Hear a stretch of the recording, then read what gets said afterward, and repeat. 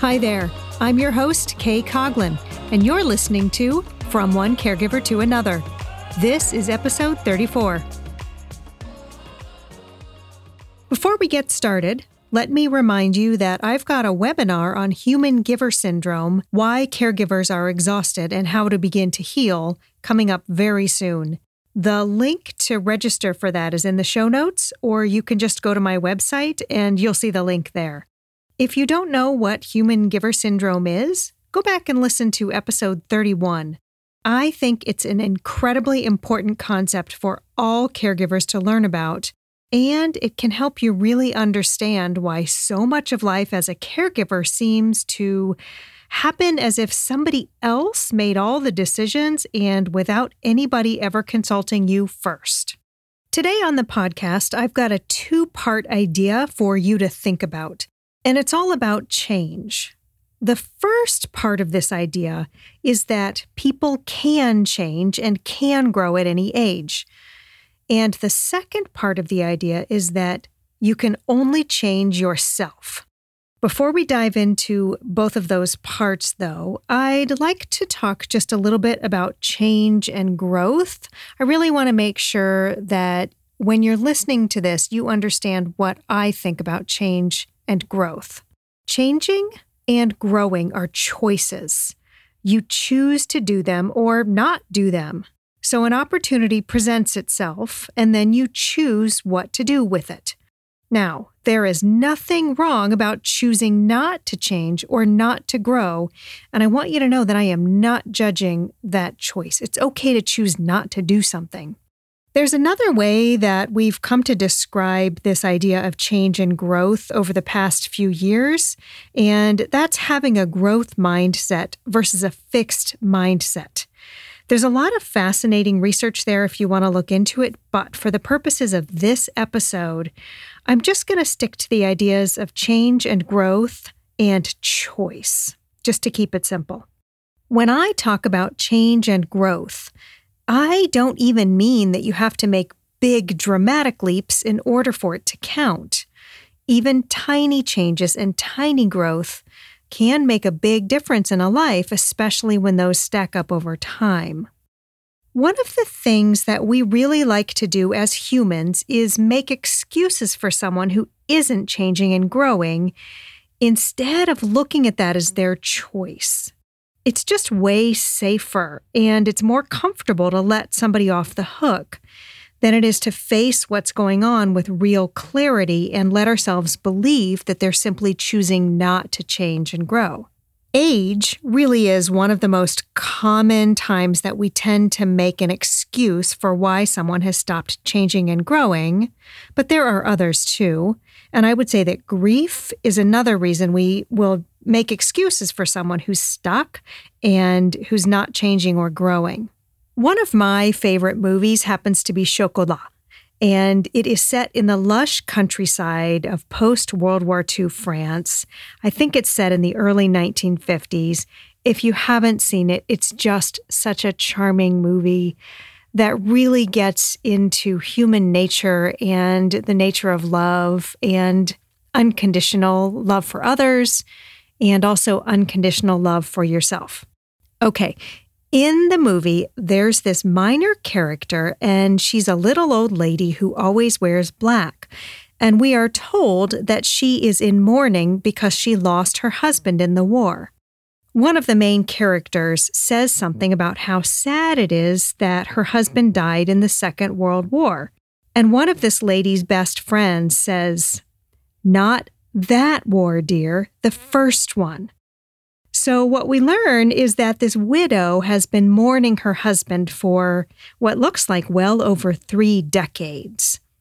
That's a clear choice that the widow is making to mourn him and not to grow or change. And again, I'm not saying it's wrong. I'm not judging it.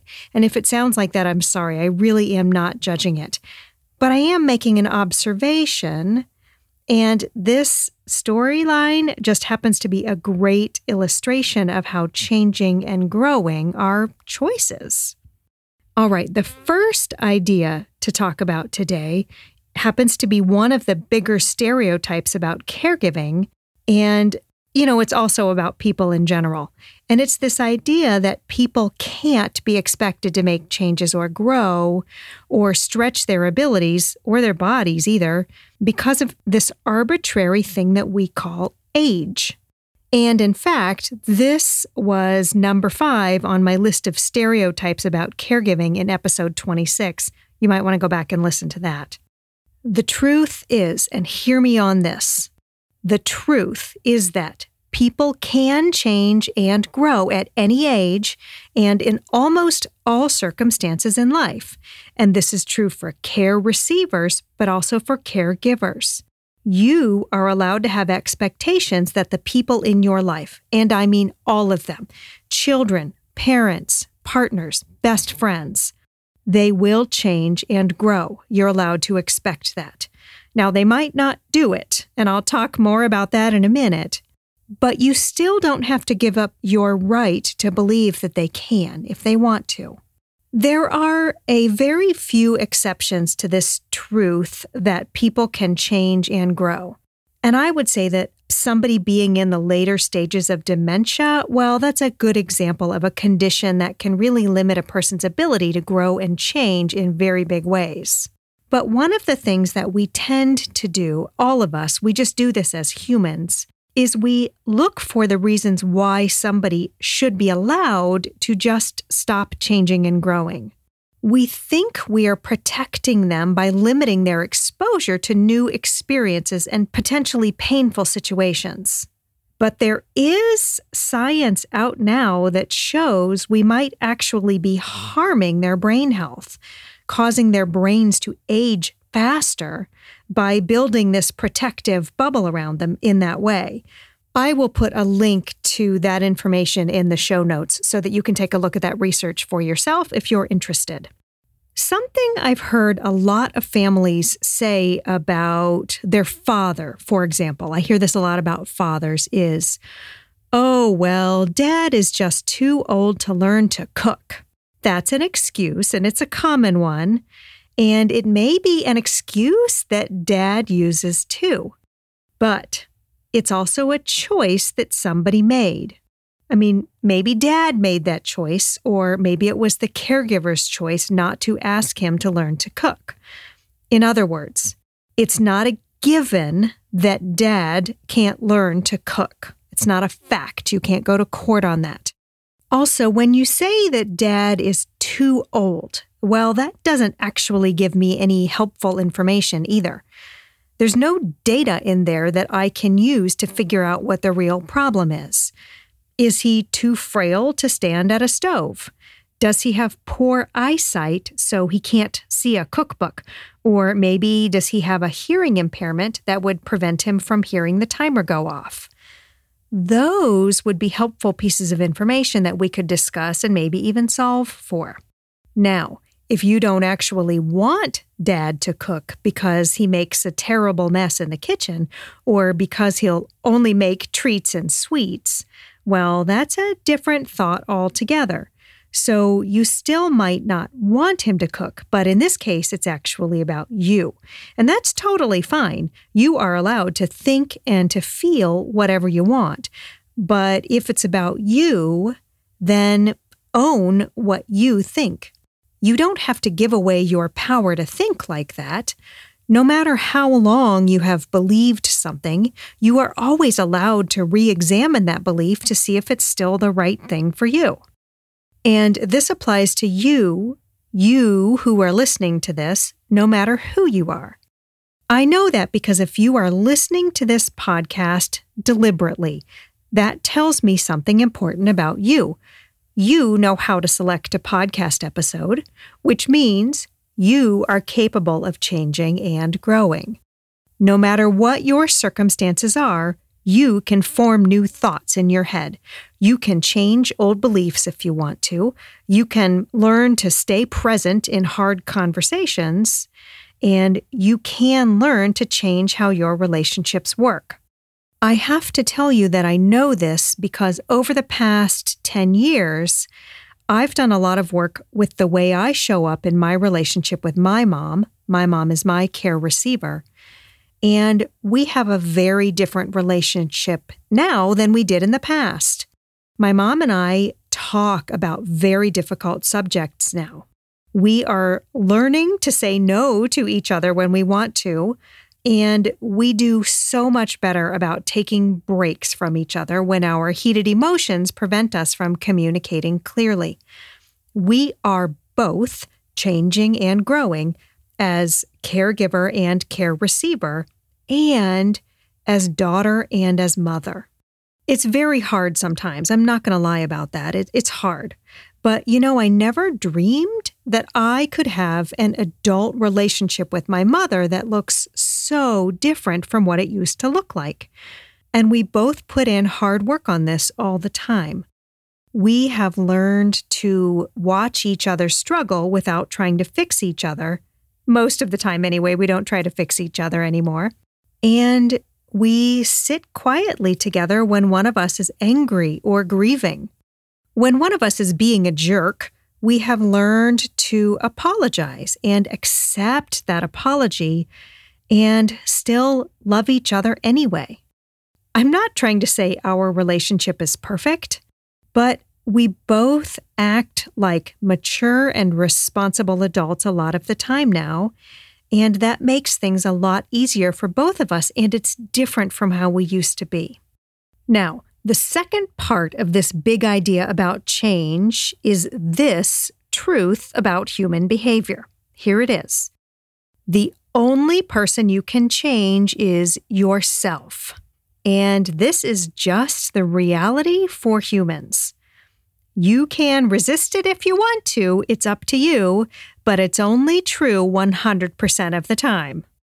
I want to be honest with you and tell you that I heard this a lot in my life.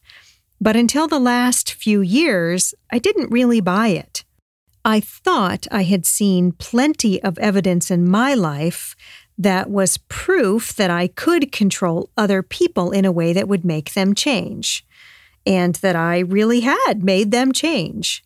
Turns out that I had been confusing change with compliance.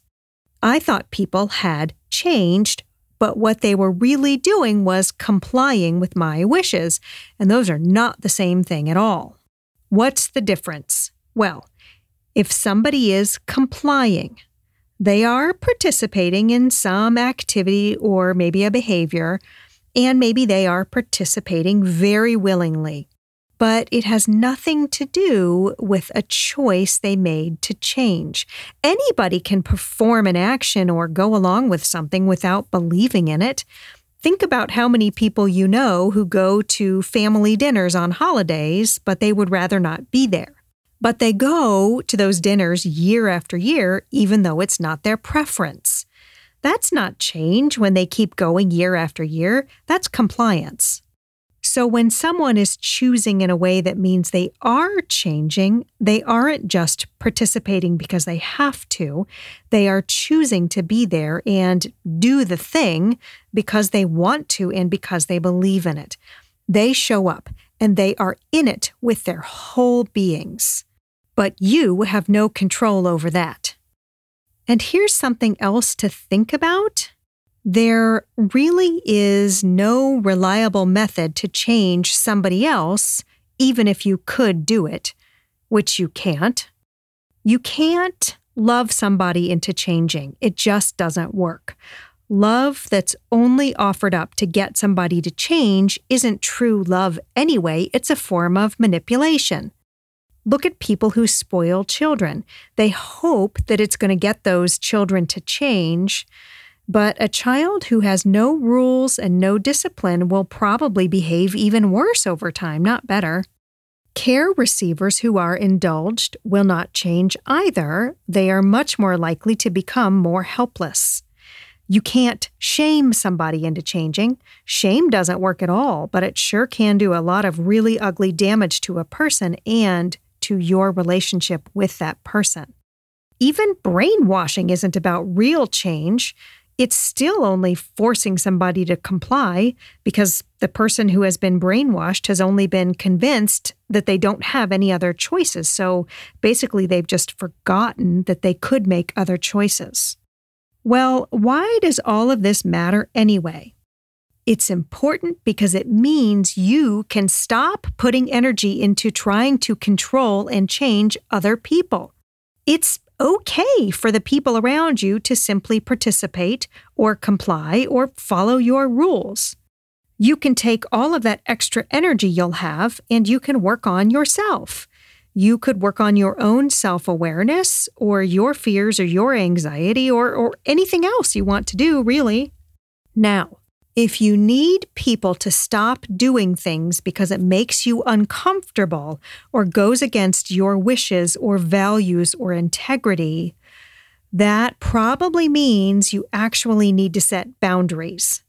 And if you want to learn about boundaries, go listen to episode 33. That's all about boundaries. All right, so to show you what change looks like in practice, let's go back to this example I started with of cooking. And I've got a real-life example of this, and this is in my own family, and that's my husband and my 2 teenage boys. They live in the house here with me, and my mother lives right next door in an attached flat.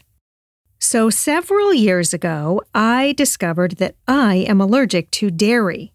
So my family, my husband and my 2 kids, graciously learned to adapt to my need to eat food that has no cheese or milk in it. It's a big sacrifice on their part, and I'm really so grateful to them for being so kind about it. But they still eat lots of dairy when it isn't going to affect me. So they are complying with my food allergy needs out of love for me, but they haven't changed, and I don't kid myself that I changed them in any way. My mom, on the other hand, and by the way, we cook for her most nights a week, but she also cooks for us on a regular basis too. My mom changed some of her own diet and a lot of the way she cooks by her own choice for her own health and to make it easier to accommodate my food allergy. She was very happy to choose that, and it has benefited her in some ways too. She still eats dairy every now and then, and she still prefers to bake with real butter, but she is flexible and thoughtful about it, and it was all her choice. Now I want to look at that hypothetical but really common dad that I talked about earlier in the episode and this idea that he is just too old to cook. If you, the caregiver, tell dad that he is not too old to cook and he's going to learn, there are a lot of ways that could turn out. Maybe dad will agree and will really get into it and become a famous baker and a YouTube sensation. Maybe dad will disagree and be angry with you. Maybe dad will bargain with you and say, okay, if you don't want to cook for me, fine, I'll eat cereal 3 times a day. But even if dad does agree to learn to cook and follows through with it, he will not be doing it because you changed him. He'll be doing it because he agreed and is either complying, like my family does with me, or choosing to cook. As long as he's cooking, I think it probably doesn't matter if he's changing or not. He's doing it, and we don't really need to split hairs about which is which. So I want to bring these 2 parts of this idea about change back together here, and I want to tie them up in a bow before I close today. Remember, the first part of this idea is that you and all humans are never too old to change. And in fact, there are very few circumstances that make you or anybody else unable to change. And the second idea is that the only person you can change is you, and the only control you have over change is about you. And I want you to know this is actually great news. That might be hard to believe, but if you are in a relationship or a situation that you don't like, you can change the way you act and the way you show up. You don't have to wait for the other person to change. You have the power within you already to change your own life, to count on yourself, and you can have your own back. You don't have to rely on somebody else to be different or for things to be different. This is true in all areas and all relationships in life, even if, like me, you are a caregiver. Thank you so much for listening. You can learn more about me and about all of this work at facilitatoronfire.net. That's facilitatoronfire.net. There, you can also sign up for my newsletter, which will include notifications about new podcast episodes. And that newsletter is also called From One Caregiver to Another, just like this podcast. If you want almost daily doses of straight talk for family caregivers who want to learn how to improve their own lives, please follow me on Instagram, and there is a link for that in the show notes. If you liked this episode, please leave a review, and that will help other caregivers find their way here. And definitely consider telling a friend who also happens to be a caregiver. I can't wait to be here with you again in the next episode, From One Caregiver to Another.